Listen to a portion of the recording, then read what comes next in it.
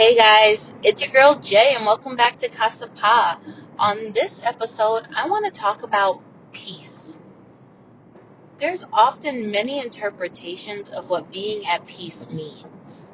Many a times, you see people saying, you have to give me peace, or I need you to be my peace, or without him, I am not at peace.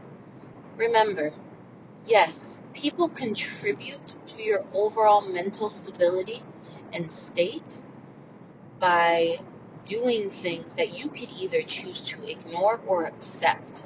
But at the end of the day, you are responsible for your own peace, your own confidence, and your own self-worth. Nobody can add to you unless it's already there, and nobody can take it away unless you allow them. So how do you maintain peace? Well, first, it's accepting things that you cannot control, releasing the desires of control and expectation, and then living in the moment. Do not worry. The Bible says do not worry because God's already got it. So why would we not just claim and praise Him for the work that's already going to be done? Secondly, find things that make you happy.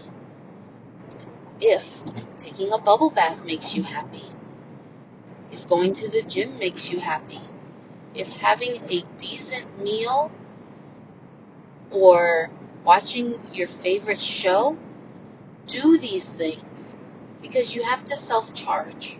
In my mind, self-love is how you get to peace. I will say, I was not at peace for a very long time in the beginning of my relationship, and I still struggle to this day. But one thing I will say is once I realized that my husband is a unique individual, he has his own strengths, opportunities, passions, purpose, insecurities, all of those things are unique to him. I just have to love him for who he is and support where I was, asked or needed.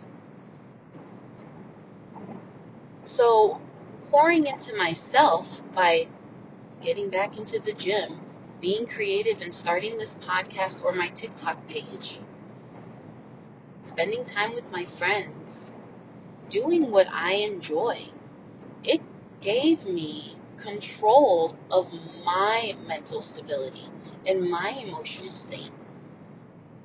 And also, being at peace is being confident in who you are. Self-confidence is one of the leading things that can cause issues in your marriage or in any relationship.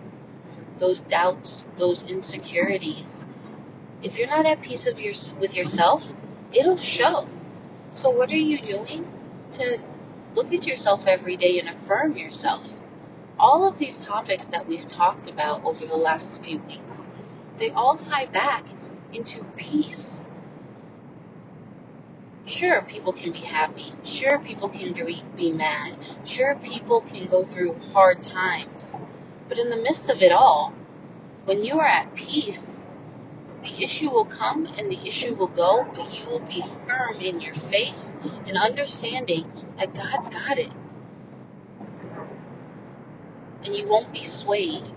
The least important or the least attractive thing is when your mood changes at the drop of a dime. And that's one thing I had to learn to control was my emotions. Now when people get angry, it does not faze me because I have to remember, as I've stated before, their issues are not my issues. So just remember, nobody can give you peace. You have your own peace, and then you allow what you want to affect you. Have a wonderful day. Be somebody's shining light, and just love on yourself. It's the 1st of February. This month is all about love. Take care.